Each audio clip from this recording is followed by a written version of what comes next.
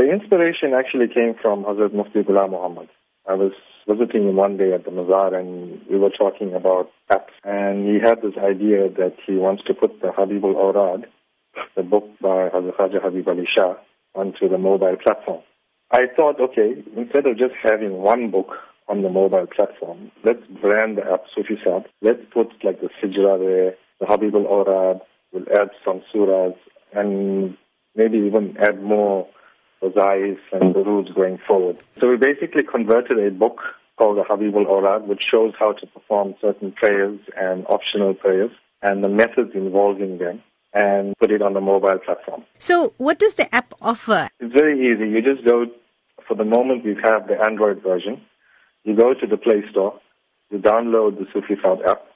You won't need any data after the initial download, so you don't need to worry about finishing your data bundles and stuff like that.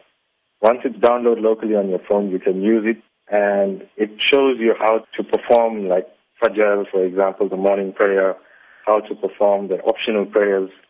There's stuff about Akita there, There's a lot of information from the Habibul Awrad book itself. And going forward, we want to add more books on it and more hadiths, want to add more surahs. Eventually, we'd like to have the entire Quran there as well. Now, does it also include some facts about Hazrat Badsha Peer because of the universality of Badsha Peer, especially with Durban audiences? Yes, it does. We've got an entire section of Hazrat Badsha Peer and his history. We've also got a section of Hazrat Soofie Saheb and his history.